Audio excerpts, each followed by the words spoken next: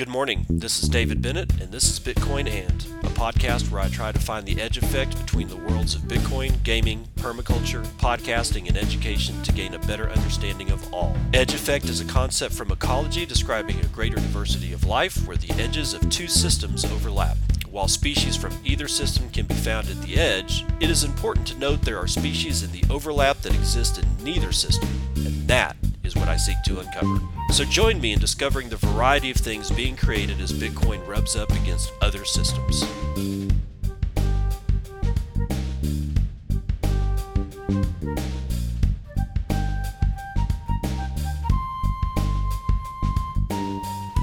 It is 5:56 Central Standard Time. It is the 3rd of March, 2021.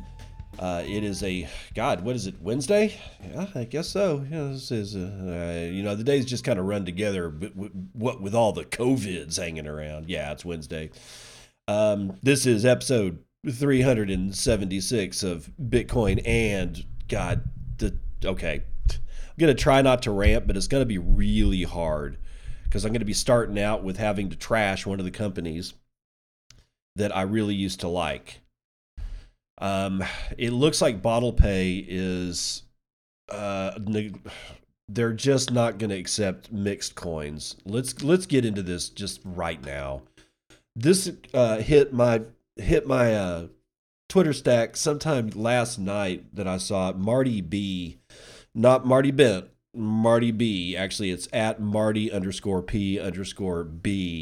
Says, BottlePay have rejected my incoming BTC transactions due to the coins having been in Samurai Wallet and or mixed with Samurai Wallet Whirlpool. If you have been sent mixed coins, you will get stung.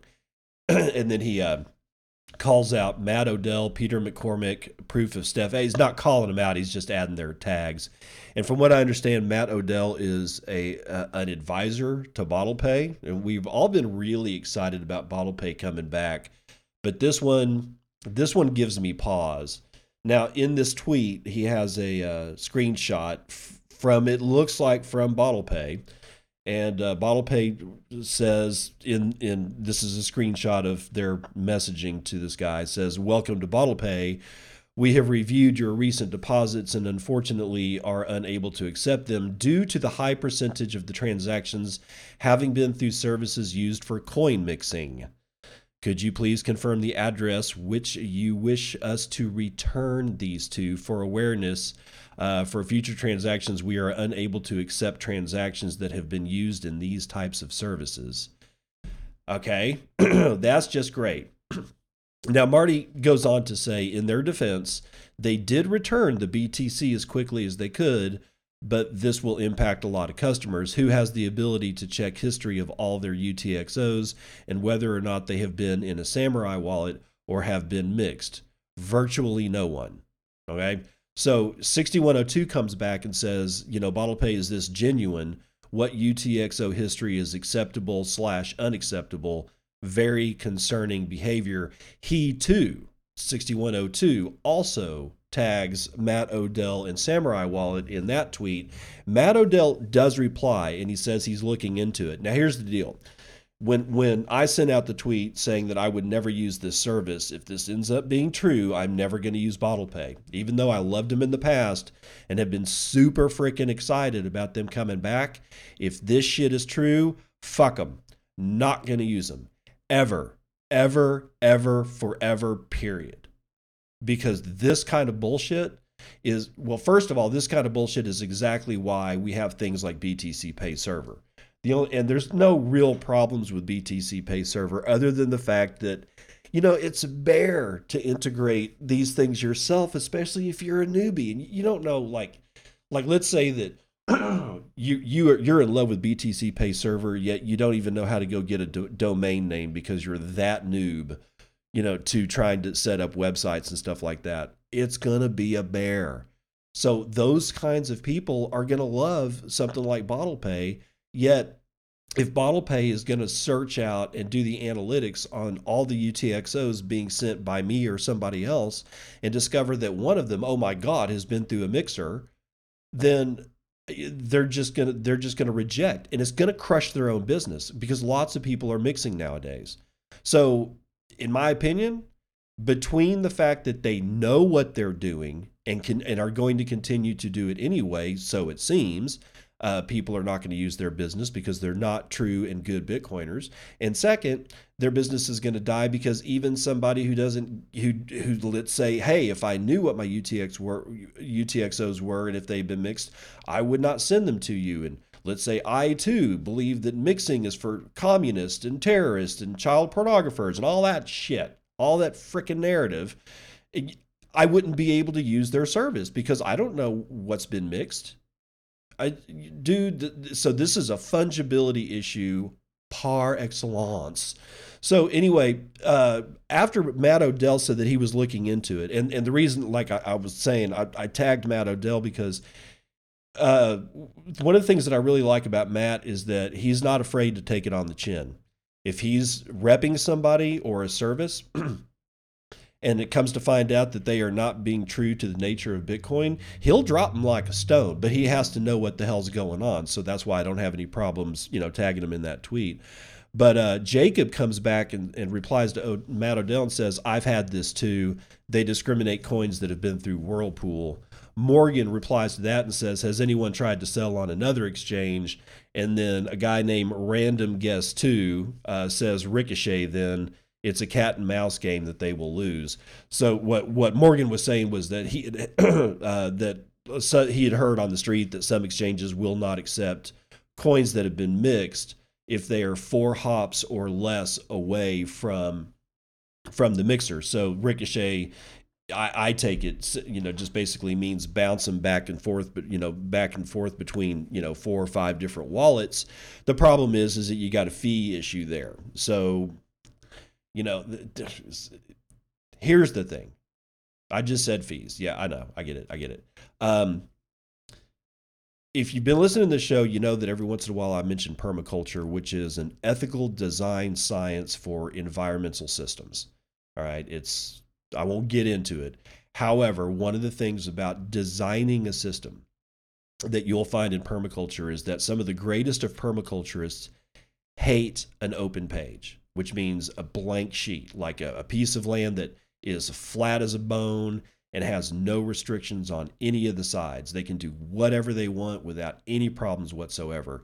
That ends up being quite difficult for a permaculturist to design, like a silvopasture system or a tree cropping system or a holistic grazing system or whatever. It ends up being fairly kind of difficult because it's such an open page. They don't have anything to focus their energies. When you have restrictions, and in this case, high fees is a restriction for what you want to do, then and only then do a lot of permaculture designers get the light bulb going off in their head as to exactly how they're going to proceed. It's like a seed crystal for a diamond or making, hard rock sugar candy, right? It needs a seed for the crystals to start to form. So even though there's a situation here where we have a company that doesn't like mixed UTXOs, the fact that they will accept them if they're, or may accept them if they're far enough away from the Whirlpool or mixing device, and the fact that we got some high fees going on right now, and if you just want to bounce transactions around, it could cost you quite a bit of money. That's where designers start to get the idea of how can we fix this? And one of the ways that you fix it is you just use BTC Pay Server and go on with it, because BTC Pay Server will allow on-chain transactions as well as Lightning, which is what BottlePay does, is the Lightning side.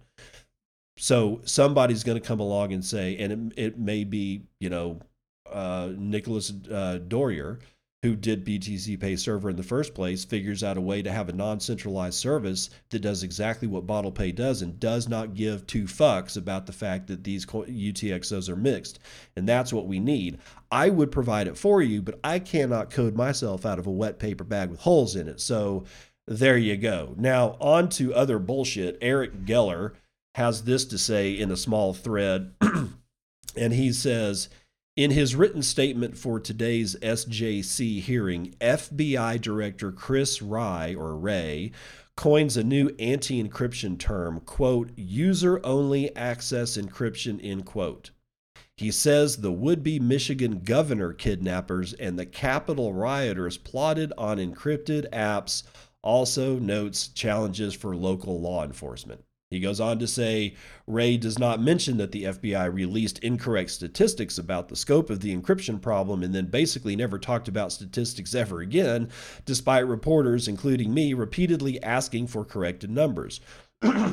On cyber, Wray points to increasing danger of criminal attacks. Quote, it's not that individual hackers alone have necessarily become much more sophisticated, but unlike previously, they are able to rent sophisticated capabilities on the dark web. Ooh, it's all spooky.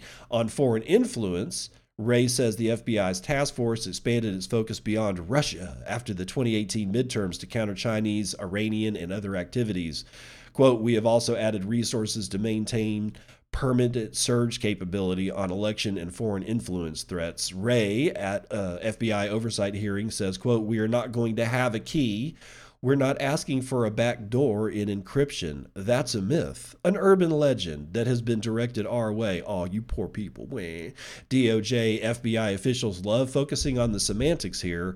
It's driven security experts mad for years.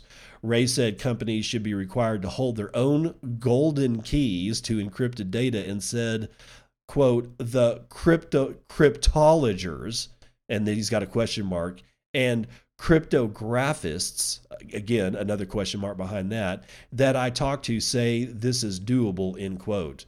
FBI refuses to say which cryptography experts have told Wray this. The vast majority disagree. All right, so this Wray guy, is basically bashing encryption.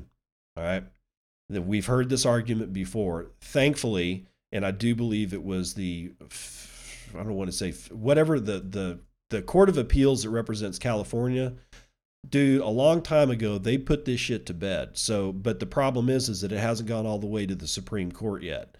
But they put this shit to bed insofar that encryption is not a munition and it's free speech. Okay, that shit was done back in the 80s, I believe. So if this comes up again, it's going to go right from appellate court all the way to like directly to Supreme Court because this shit has already been heard at the appellate level. But still, we have this guy saying shit. And that's what's so funny. Cryptologer? Can somebody please tell me what the hell a cryptologer or a cryptographist is?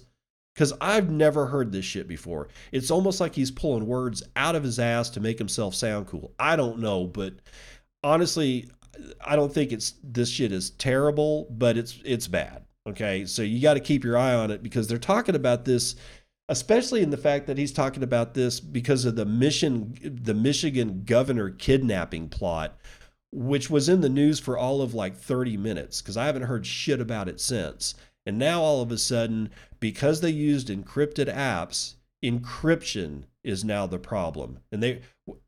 Honestly, I think the whole story is bullshit, personally. I think it's just another narrative that they've spun up so that they can figure out a way to lock down yet more freedom. Screw these guys, man. At one point or another, and this is why I really need Governor Abbott. I'm hoping that he lifted all the restrictions in Texas yesterday on COVID and mask mandates and whatnot, because we're planning on taking Texas private and getting the hell out of the United States. And it's not that I hate America. I love America. I love Americans. But the United States federal government, which I have not considered to be American in any way for almost a decade now, is pissing me off to the point that I just want to leave the country. But I don't want to leave America. I just want to leave the United States federal government because honestly, I think the entire organization has been taken over by whack jobs, criminals, and mafia, like this Pocahontas woman, Elizabeth Warren, who says that Yellen has left no room for ambiguity and speculative Bitcoin comments. This is CoinDesk's Sebastian Sinclair writing sometime this morning. Democratic Senator Elizabeth Warren backed recent comments on Bitcoin by Treasury Secretary Janet Yellen during an interview with CNBC's Squawk Box on Tuesday. Asked if she agreed with comments saying the cryptocurrency was a speculative asset made by Treasury Secretary Janet Yellen late in February, the senator said somewhat coyly, quote, "I think Janet's a really smart woman," end quote. Oh. When pressed, she said, quote, "speculative in nature and going to end badly. I don't think Janet left a lot of room for ambiguity." Janet doesn't know what she's up against, and neither do you, Pocahontas. CNBC's host also clarified that Yellen had actually said Bitcoin could end badly for some. The topic of Bitcoin was brought up as a potential problem for a new wealth tax proposed by Warren and Senator Bernie Sanders on Monday that would see rich individuals charge 2% annually on their net worth above $50 million and 3% on $1 billion and above. Jeez, can you imagine? I mean, they're just. Right after she announced that on Twitter, I just wrote her straight back, replied straight back. I'm like, "You don't know how much Bitcoin I have, and there's no way for you to find out. Go fuck yourself." I'm tired of these people. It's like all they can do is somehow or another shore up their inability to spend money in the correct ways. Not, maybe not bomb Pakistani weddings and shit like that, and overpay for a hammer by $49,950, because that shit happened, and toilet seats that were $10,000. All that shit happened back in the 80s, man. I mean, it's like, dude, it was huge. Somebody got a hold of those spreadsheets and released them, and we were overpaying for everything from the U.S. military all the way to Department of Health and Human Services. Overpaying by like 100x what we should have been paying as taxpayers. And that's what pisses me off as being a taxpayer, because I know that not only are they stealing my money, they're pissing it away. And it's just, that's why I'm done with the United States federal government, man. Anyway, Yellen has been an outspoken critic of cryptocurrencies, calling them a growing problem and citing their use in, of course, illegal activities such as the drug trade and terrorist funding. However, she's also said that cryptocurrencies have the potential to improve the efficiency of the financial system. So I don't know. At this point, I kind of believe that these people are just losing credibility in a way that is finally making even the normie sheep that are standing on the edge of the cliff, herding the lemmings, starting to kind of rethink their position as a civilian in civilian life. Now, Human Rights Foundation announces a $70,000 grant in Bitcoin development. Actually, a series of grants. This is Bitcoin Magazine. Let's see, who's writing this one? Peter Chihuahua is writing this one. Today, the Human Rights Foundation has announced 4 new grants as part of its Bitcoin Development Fund, a program launched last year to financially support Bitcoin developers who are working to make the network more private, decentralized, and resilient. The nonprofit, focused on preserving human rights around the world, will be donating $25,000 to Jesse Posner, and this is all in terms of BTC, by the way. Who is working on adapter signatures and discrete log contracts. 25 grand to the team behind Mun Wallet, that's MUNN. $10,000 in BTC to Janine. Oh, good job, Janine, who manages a Bitcoin privacy newsletter, and $10,000 in BTC to the team behind open source cryptography nonprofit Blockchain Commons. Quote, "This wave of donations will support Bitcoin development, a new open source wallet, a privacy newsletter, and internships for college students to work on Bitcoin software and new user education," per an HRF announcement shared with Bitcoin Magazine. The announcement also offered details on how each recipient and project could advance Bitcoin as a sovereignty tool. Posner was previously working on key management for the cryptocurrency exchange Coinbase before shifting to open source technology development. HRF expects its grant to help him research and implement key management for Bitcoin following the activation of Taproot. I'll get into that later, maybe, if I remember. Highlighting the potential of flexible, round, optimized Schnorr threshold signatures, otherwise known as Frost. Sounds so cool, man. To help users easily and privately control funds. The Lightning-compatible Mun wallet is available for Android and iPhone and seeks to make it easier for users to self-custody their Bitcoin. The project is based in Argentina and led by Dario Snyder Dominis. I hope I didn't butcher it, but I'm sure I did. Janine's This Month in Bitcoin Privacy newsletter collects and redistributes the latest news and how-tos in Bitcoin privacy to help readers better protect themselves from bad actors and prying eyes while utilizing the technology. Blockchain Commons is an organization working to create decentralized blockchain infrastructure and is expected to put its grant toward the launch of a series of Bitcoin focused internships for university students. The internships will give participants the opportunity to contribute to Bitcoin software development and to help HRF network activists on board to Bitcoin. Quote, they will allow, for example, journalists and dissidents under authoritarian regimes to have personalized access on how to, for example, set up a Bitcoin payment processor on their website to allow them to receive donations from anywhere in the world, configure a wallet that they securely control, and sell Bitcoin into fiat safely when necessary to pay for program expenses, as per the announcement. So there you go, HRF doing God's work and $70,000 across 4 different grants. That's good news, man. Totally good news. More institutional investors are jumping into Bitcoin and leaves less to go around, says data. And this is from CoinDesk's Mayao Shen. 4 million. 4 million. That's roughly how much Bitcoin is circulating freely right now. Blockchain data shows. The number has been getting a little smaller with each passing month over the last year. Its assessment, or rather the assessment of Glassnode, an analysis firm that tracks blockchain data, the pattern suggests that the ever-decreasing supply of Bitcoin available to buy and sell might lead to a price surge as more institutional investors embrace the largest cryptocurrency as an investment. Bitcoin's liquid supply change, the amount by which the number of coins in circulation has changed over the prior 30 days, has been negative for most of the past year, according to Glassnode. That's a longer period in negative than seen historically, potentially providing more support to Bitcoin's price strength in the long term, despite short-term corrections like last week's 21% retreat. As of Monday, there were only about 4 million BTC in constant circulation and available for buying, trading, and selling, according to Glassnode. The 30-day net change of BTC supply held by liquid and highly liquid entities has been in the negative territory since last April, except for a short stint between July and August, and again briefly in December. Quote, this has never happened before for such an extended period of time and could lead to a massive supply squeeze soon, Glassnode wrote on February 26th.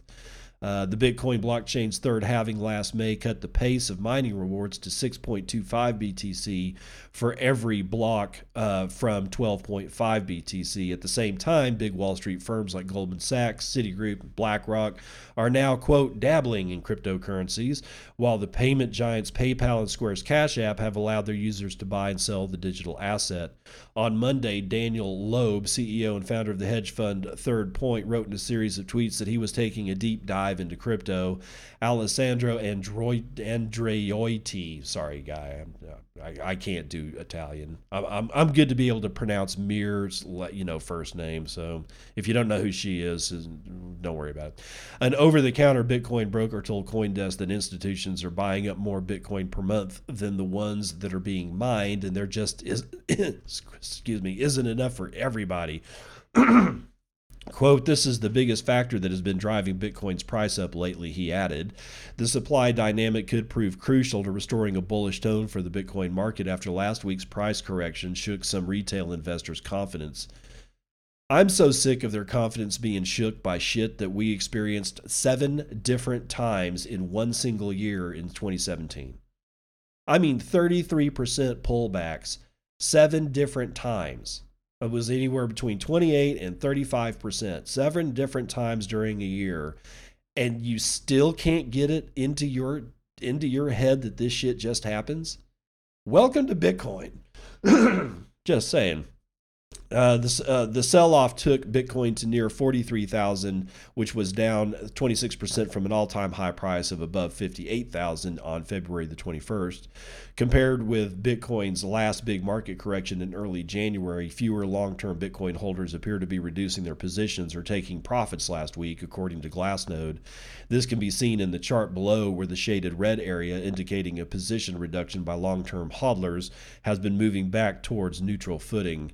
So So there you go, man. I mean, essentially, that's what you need to know about that. There's a little bit more to the article, but we're getting into like where it's not that it's an illiquid asset, but a supply shock. I'm honestly surprised that a flat ass supply shock has not happened already. I mean, and when I mean a supply shock, I mean one that everybody's talking about. It hits the news. It's front page CNBC. You got Joe Kernan talking about it on Squawk Box. Everybody's freaking out, and they actually start saying shit like, "I want to buy Bitcoin, but I can't buy any. I can't find it." That's what I'm looking for. That's the day I want to wake up to Joe Kernan screaming about the fact that he can't buy Bitcoin because he can't find any. Not on any exchange. Nobody's selling. And but I mean, people will sell anything. It boils down to price. I don't like it in fiat terms, but hey, we live on planet Earth with a bunch of basically subhuman primates, okay? Because we're all aping around trying to hit each other with clubs all the time. It's not exactly what I would call human, so we're kind of subhuman at this point still. I'm just saying, at one point or another, we will wake up and there will be a supply shock, and it's going to freak people out. And some people will eventually sell, but they'll do shit like it will cost. I'm thinking something like the price will be like, let's say, $55,000 a coin.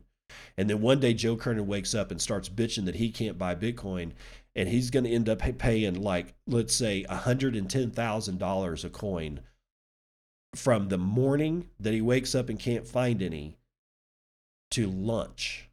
And the price is going to just absolutely rip your head off. Not just your face, it's going to take your whole head, because it's going to be a situation where the only way that supply can come back into a tradable, let's say, is if the price screams past 2x or 3x where we're at now. Is that a prediction? No, I'm a shitty trader. It's why I don't trade. Although I will say that I think that I'm not wrong. Okay, I'll just say that. Bitcoin is technology, but gold is dead, says Mark Cuban, talking to Peter Schiff. William Suberg tells us about it from Cointelegraph. I'm starting to get really worried about Peter Schiff, by the way. Bitcoin and Ethereum are empowering, but gold is dead, says billionaire Mark Cuban. And he told that to one of cryptocurrency's biggest naysayers in a Twitter debate on March the 2nd, which was yesterday. Cuban, who has become increasingly sympathetic to crypto, warned Peter Schiff that gold will die as a store of value.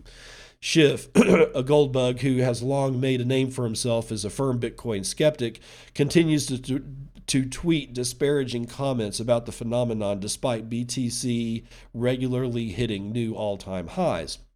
Responding to remarks about Wall Street firms buying dumb or being dumb by buying it, Cuban offered a dose of surprisingly pro-Bitcoin medicine. Quote, "Let me help, Peter. Gold is hyped as much as crypto. Do we really need gold jewelry? Gold can make you a ring," one tweet reads. Let's see. BTC, or this is another quote, "BTC are technologies that can make you a banker, allow friction-free exchange of value, and are extensible into an unlimited range of business and personal applications." Continuing, he gave a stark verdict on the future of gold. Quote, "What we are seeing built with crypto today is just proof of concept. As tech continues to get better, cheaper, faster, there will be new applications and maybe even something that supersedes what we know as crypto today," a further post says. That just shows Mark Cuban isn't all that smart. He's lucky. He's just not all that smart. I know. I'm not a billionaire, so therefore I'm dumber than him. Yeah, a lot of that has to do with being in the right time at the right place, man. And actually giving a shit about it. I mean, if you really want to be a billionaire, go ahead, dude. Honestly, I think having personal security around me all the time would be a big pain in the ass. So I'd rather just be on a farm somewhere. Cuban had formerly given little time to Bitcoin or cryptocurrency technology more broadly, sparking a concerted effort among proponents to persuade him to reconsider. In January, he revealed that he had still had holdings from years ago, which he had, quote, never sold. "Don't forget," this is a quote, "gold was a store of value built on technology, from picks and shovels to mining operations that keep trying to improve. Whoever could use the tech of the day to find and mine the most efficiently was the most rewarded, much like crypto is today." A final message to Schiff concludes, quote, "Gold is dead, Peter. move on, end quote. Schiff had little to counteract his words, calling cryptocurrency a malinvestment and arguing that gold could back digital currency in the future. As many joke that his Twitter posts serve as an indication of Bitcoin price bottoms, one trader revealed a homemade trading tool that he has spent a year performing transactions based solely on Schiff's social media activity. Oh my God, I got to go check it out, bro. Since May, the algorithm would have executed 203 trades, achieving an annualized return of 1,000%. Sam Baker, a student at Boston College, said, uploading a sample of his profits. Quote, I guess that's as good a reason as any to buy Bitcoin. Good luck, Schiff replied. Oh, man, dude. See, and I really do. I'm starting to get worried about Schiff. I mean, even his own son just basically just pulled the plug on him. Like, I think it was like March the 1st or something like that. And somebody said something about Peter Schiff in a Twitter thread, and Spencer, which is Peter's son, came back and said, my dad is on suicide watch. And I was like, oh, Spencer. I mean, yeah, it's okay to poke around with your dad, dude. You know, it's okay to jab and cut up with your old man. You know, go drinking with him, because your dad should not only love you, but, you know, and you should not only love your dad, but y'all two should be friends.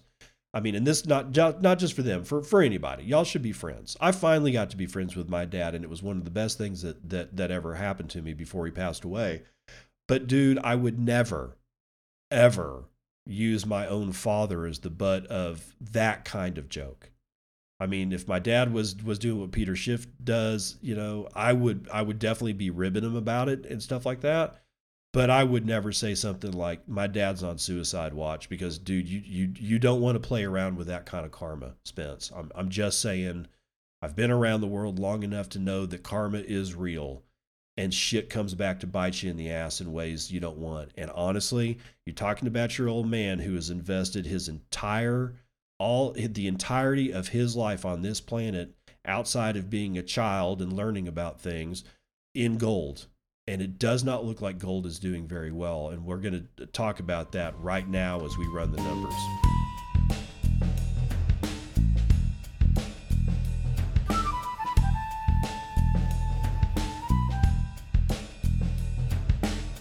CNBC.com/futures and commodities has liquid gold way up today. West Texas Intermediate is up 1.5 to $60.68 a barrel. Brent North Sea is up 1.5 to $63.63 a barrel. Natural gas swinging up 1%. It is at $2.86 per thousand cubic feet of that. Now, shiny metal rocks getting hit in the gonads.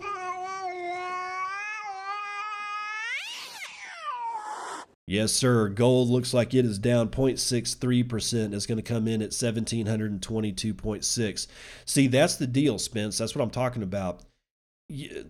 My problem here is that unless you know exactly how knee deep your dad is in holding gold and watching him, like if he's like watching his wealth drain away because of Bitcoin, and like we're dumping on Peter, his gold shiny metal rock is dumping.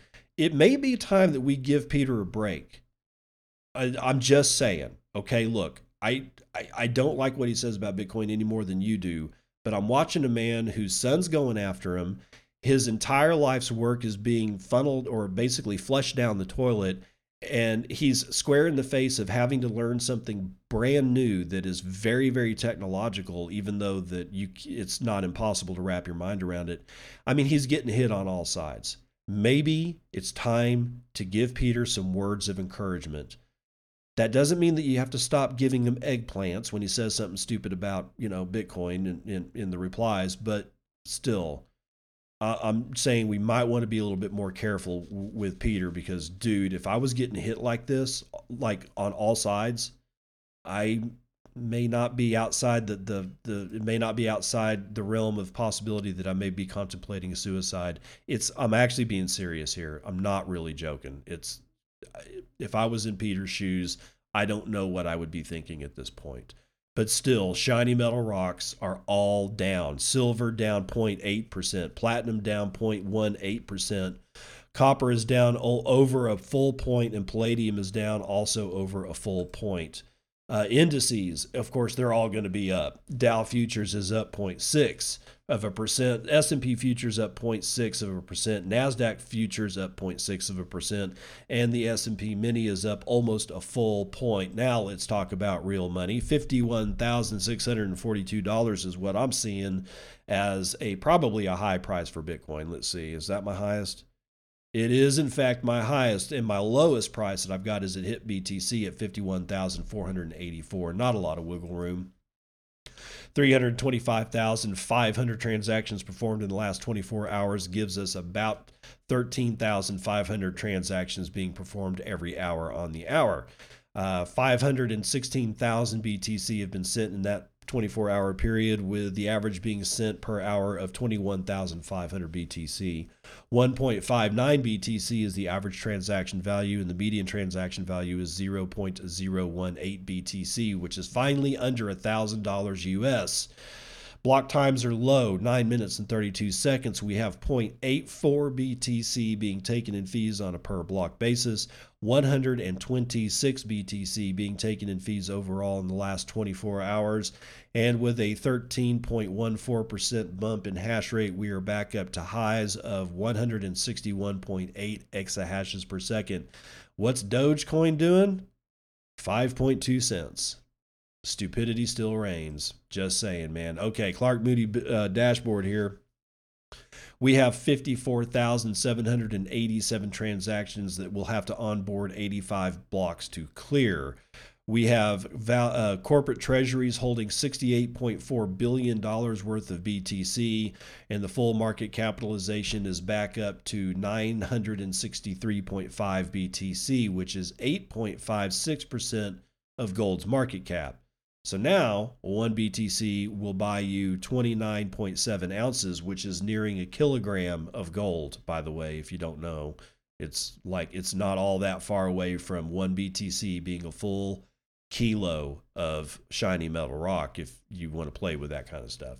18,643,555.09 BTC are in circulation at this time.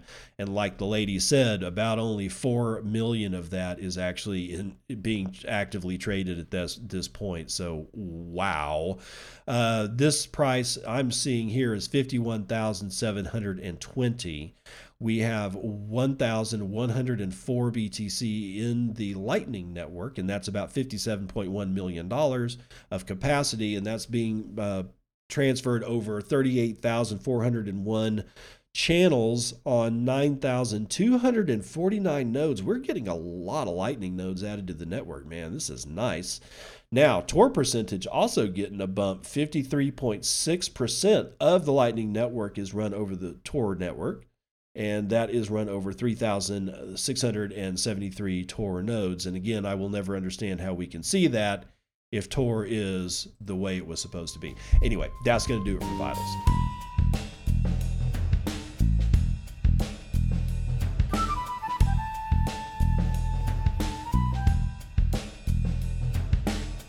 Don't fall for scams. And welcome to part 2 of the morning roundup. Someone sent $243,000 in Bitcoin to an Elon Musk scam wallet address. If you haven't heard, Jeff Benson gets to tell us about it from decrypt.co. I just don't understand why people still fall for this. I don't get it.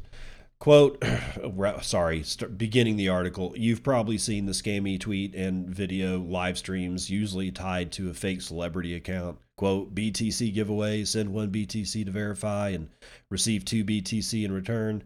Nobody actually falls for those, right? Well, it looks like someone just did, and to the tune of $250,000 in Bitcoin. On March the 1st, a Bitcoin address sent 5 BTC to a verified scam address. The address, 1E Musk. Okay, that's 1E MUSK. Actual letters. I'm going to pause right here. What does that mean? This is what's called a vanity address. And way back in the day, you had to basically mine these. Okay, you had to spend money getting a vanity address, and you still do. I mean, it's the only way that you can get these things. It's just that we don't talk about them very much anymore because this particular address, if I'm reading it right, is an older address and not a SegWit one. So they had to spend money to get this one E. Musk address going on, and I guess they did that because it was going. Oh, well, certainly his name's in the address, so therefore it must be true, right? Wrong. Whatever. Anyway, this address is associated with a fake Elon Musk website, elon2x.com. Please don't go there, okay? That promises to return double any amount of Bitcoin it receives between 0.1 and 10 BTC. While it's unclear whether the sender is a victim of the scammer or in cahoots with them, e.g. the scammer transferring money between wallets, it's a gentle reminder that the Tesla CEO isn't here to make you rich. One reason people fall for such scams is because two truisms don't always hold up in crypto. Good old-fashioned gullibility here. Sometimes there is such a thing as a free lunch, take airdrops. In September of 2020, for example, decentralized exchange Uniswap dropped 400 Uni tokens, then worth $1,200 to its users. Anyone who held on to the governance tokens would now have $10,000. When Showtime, a forthcoming NFT social network, hinted at its own airdrop by asking for Ethereum addresses on Twitter, it drew in legitimate blockchain authorities such as CoinShares chief strategy officer Meltem Demirors and Week in Ethereum publisher Evan Van Ness. The difference being is that no one was asked to send any funds. And if it looks like it's too good to be true, it might still be true, at least for a little while. How else do you explain being able to buy Bitcoin for $8,000 a year ago and cash out now with a $40,000 profit? Then again, protocols get hacked, liquidity pools get drained, and rugs get pulled.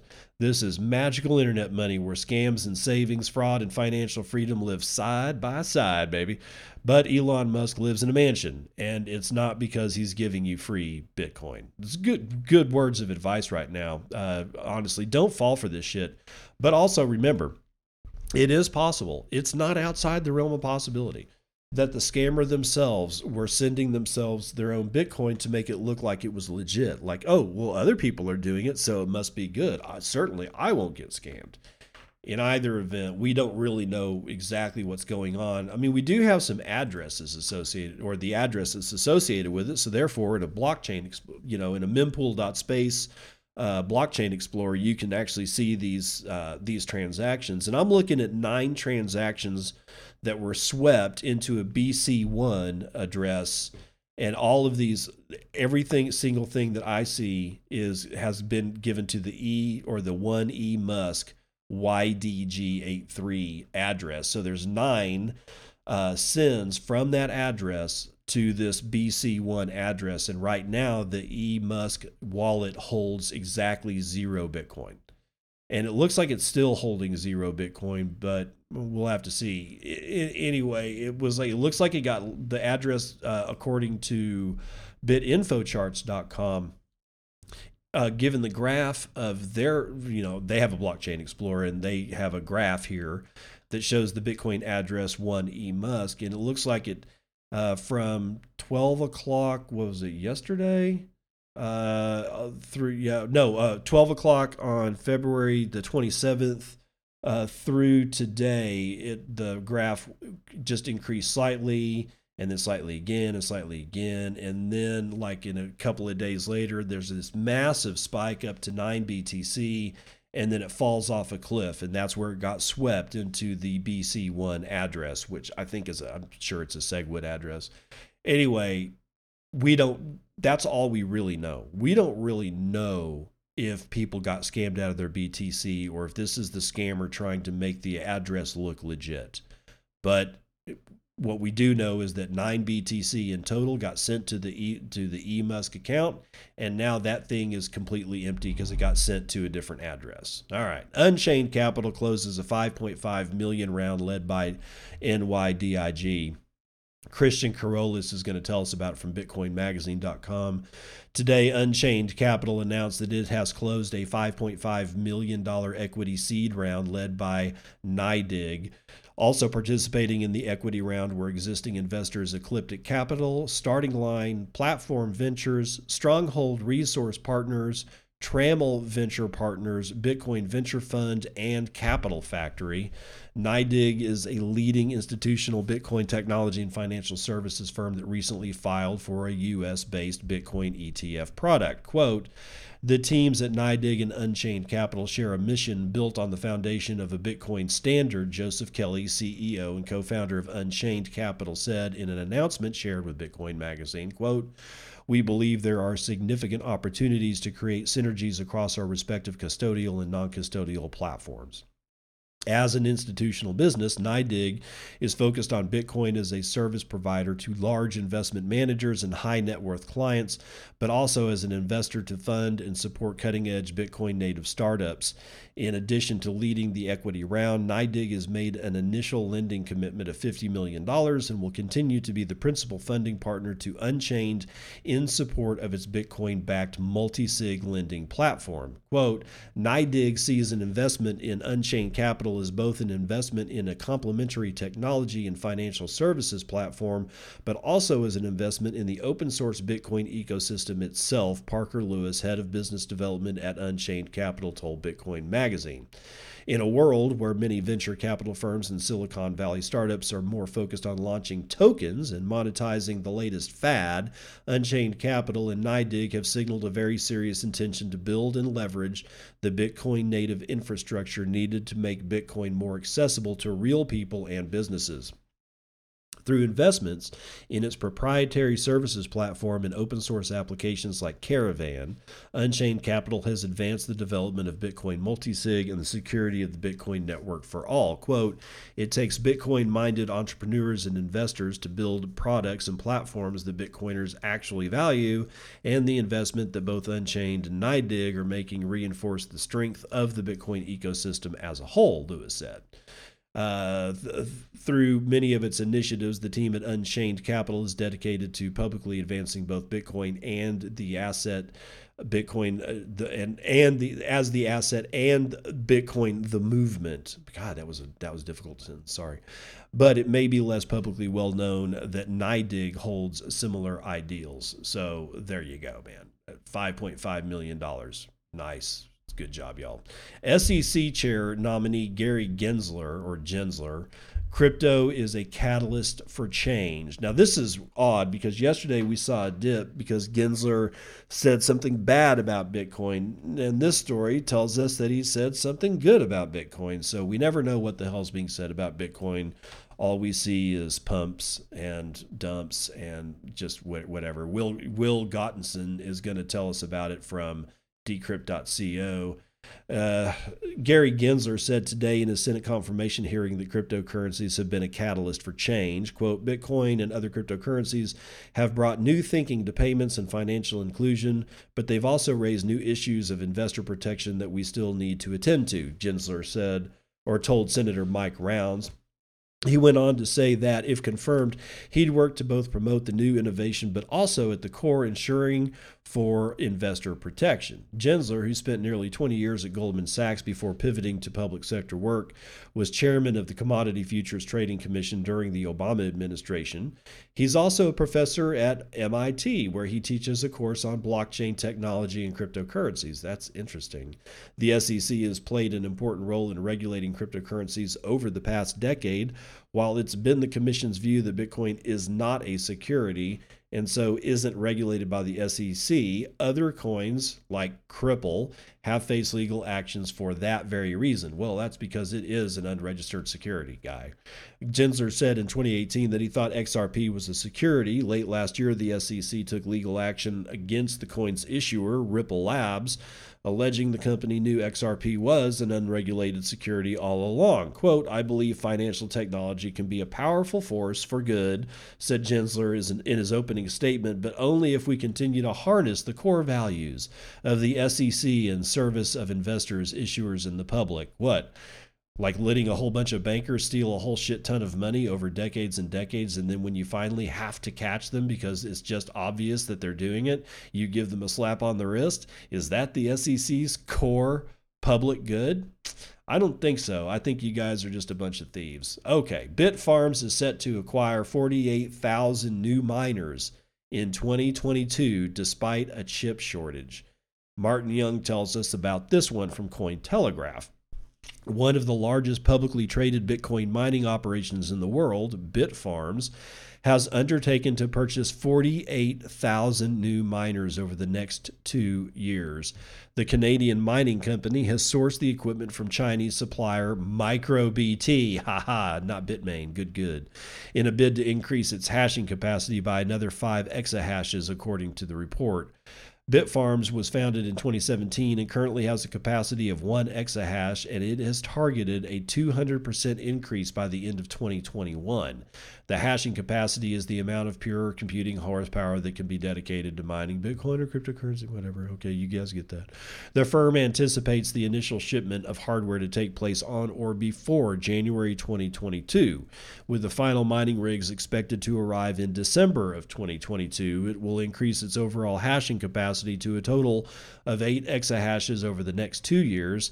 Emiliano Gradsky, CEO of Bitfarms, stated it was getting harder to secure mining rigs. Well, duh.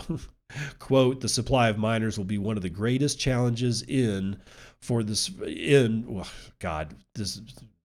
start that one again. The supply of miners will be one of the greatest challenges for the foreseeable future due to a global shortage of wafers used to create semiconductor chips, which is a vital component of mining rigs, end quote. The report did not specify which units would be purchased, probably any ones they can get their hands on. But MicroBT's flagship project, which is the WhatsMiner M30S++, which boasts 112 terahashes per second and retailing at $9,300. The company website currently reports all mining devices are in fact sold out.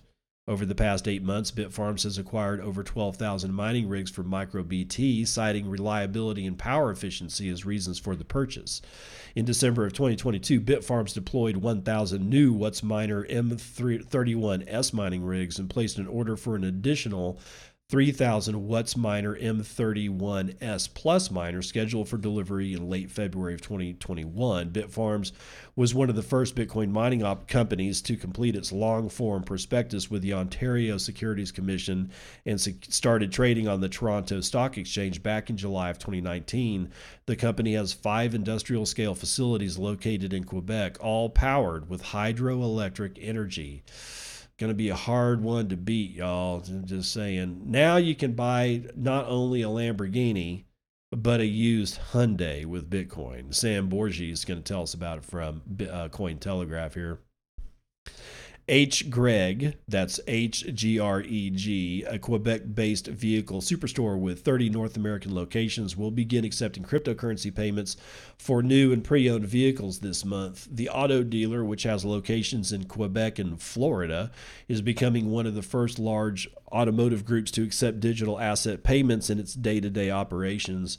The company claims to have sold 500,000 vehicles over the past 25 years and maintains a warehouse in Miami that's stocked with over 1,000 cars. Quote, a portion of the revenue from sales made in cryptocurrency will be kept in this format by the company, H. Gregg said, indicating that it plans to hold digital assets like Bitcoin on its balance sheet.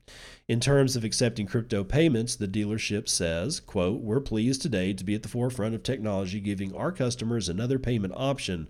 We also believe that it will be advantageous to keep some of our assets in cryptocurrency. The dealership sells a wide variety of used cars, from Hyundais to Lamborghinis. Crypto users can therefore use their funds to buy practical cars in addition to luxury vehicles. H. Gregg claims to have the largest inventory of vehicles in Canada. H. Gregg's decision to accept cryptocurrency payments comes on the heels of Tesla's entry into the Bitcoin market. As Cointelegraph reported last month, the electric vehicle maker allocated 7.7% of its gross cash position into Bitcoin. In the process, the company announced that it will begin accepting BTC for payment. While cryptocurrencies remain largely within the domain of investments, payment infrastructure is increasingly integrated or or integrating digital assets. OLB Group recently enabled crypto payments for thousands of United States merchants, allowing businesses to accept Bitcoin and a couple of shitcoins. A car enthusiast who spent 37 BTC on 2 used Hondas in 2017 might wish he had waited. Yeah, you should have. I mean, did you really? I mean, unless you absolutely had to have the cars, because that happens. You know, sometimes people have to sell their Bitcoin because they just have to. They don't have a choice. I wish they did. I honestly do. I wish they did. But if you can wait, wait. Because this shit's going to get weird, man. I mean, this shit is going to go. I'm not going to say it's going to go to the moon because that's so cliche. But what it is going to do is it's going to go to a place that basically permeates every corner of life. And I'm not talking about just payments. I'm talking about all like the show that I did yesterday was talking about people heating their greenhouses and their homes. And now there's actually a hot water heater that's for sale on the market that actually is a Bitcoin miner. It uses Bitcoin mining waste heat to heat water because, dude, I've got to tell you, man, these things are putting out, it's not like they put out warm air. It's 170 degrees. Have you ever put your hand under 170 degree water? It ain't fun. It's really hot. It's very uncomfortably hot. And if you've got a mining rig that's pumping out 174 degree air, which is what some of these things do, yes, you have more than enough heat to heat a household's hot water heater. Now, if everybody takes a shower at once, you're probably going to get hosed. But hey, you know, I'm just saying that this is going to be in everything. It may be in your refrigerators. Not that you would want that kind of waste heat in a refrigerator, but there honestly, swear to God, there used to be a modem / router that you could buy that had an ASIC chip in it that would mine Bitcoin. I mean, you couldn't be. I doubt you'd be able to use it now, but with foundries that are starting to go, we've got a couple of foundries that are going to be built in, I think there's one that's going to be built in Austin, and there's another massive one that's going to be built out in either Nevada or Utah. I can't remember where. Foundries are going to be a big thing. These ASIC chips are going to be everywhere. People are going to figure out how to do all kinds of neat stuff with these systems. And like I said, the whole permaculture ethos is like looking at a system and then finding out what that system's waste stream is. And in the case of Bitcoin mining, it's heat. That's your waste stream. Heat isn't invaluable, especially in the wintertime. You can heat all kinds of stuff with it. Okay, so it's not waste. It only becomes waste if we cannot figure out how to plug that stream of energy into another system and power that system. Okay, and that's what permaculture really, in my opinion, I think the Bitcoin infrastructure in general is ripe for really good, ethically focused designers, because it's a design science and it can be applied outside of ecologies, farms, ranches. It doesn't have to just sit there because it's a design science. You can use the same ethos and the same methods and the same way of looking at things in a completely business standpoint that has nothing to do with raising beef or vegetables or tree crops. It doesn't have to be that. It is literally this. I have system X and it produces Y, but it also produces this stream that I call waste. But it's not waste if I have another system that produces A and takes heat into it to be able to produce that thing A. And then it has this waste stream. But that waste stream is not waste if you have a third system that can accept that waste as its main input to function. So here's the deal. Any system is going to have an input and at least two outputs. It's going to have an input of energy, let's say. It's going to have an output of a product that you sell, and then it's going to have some kind of waste. But the waste is not waste if it fuels another system. And chain those together, and all of a sudden, you might end up with a completely circular chain where the very waste stream of the very last system that you have is the input of the very first system that you have. It's not impossible. If we start thinking this way, we're going to end up being the kind of people that are bringing to the, governments of the world why it is that they shouldn't be wetting their pants every time somebody plugs in a miner. Because if we do it right, every time somebody plugs in a miner, the governments of the world will go, oh, thank God they plugged in another miner. I'm just saying. Now, we are at 59 minutes, so I'm going to go ahead and end it here with the usual sign off of see you on the other side. This has been Bitcoin and I'm your host, David Bennett. I hope you enjoyed today's episode and hope to see you again real soon. Have a great day.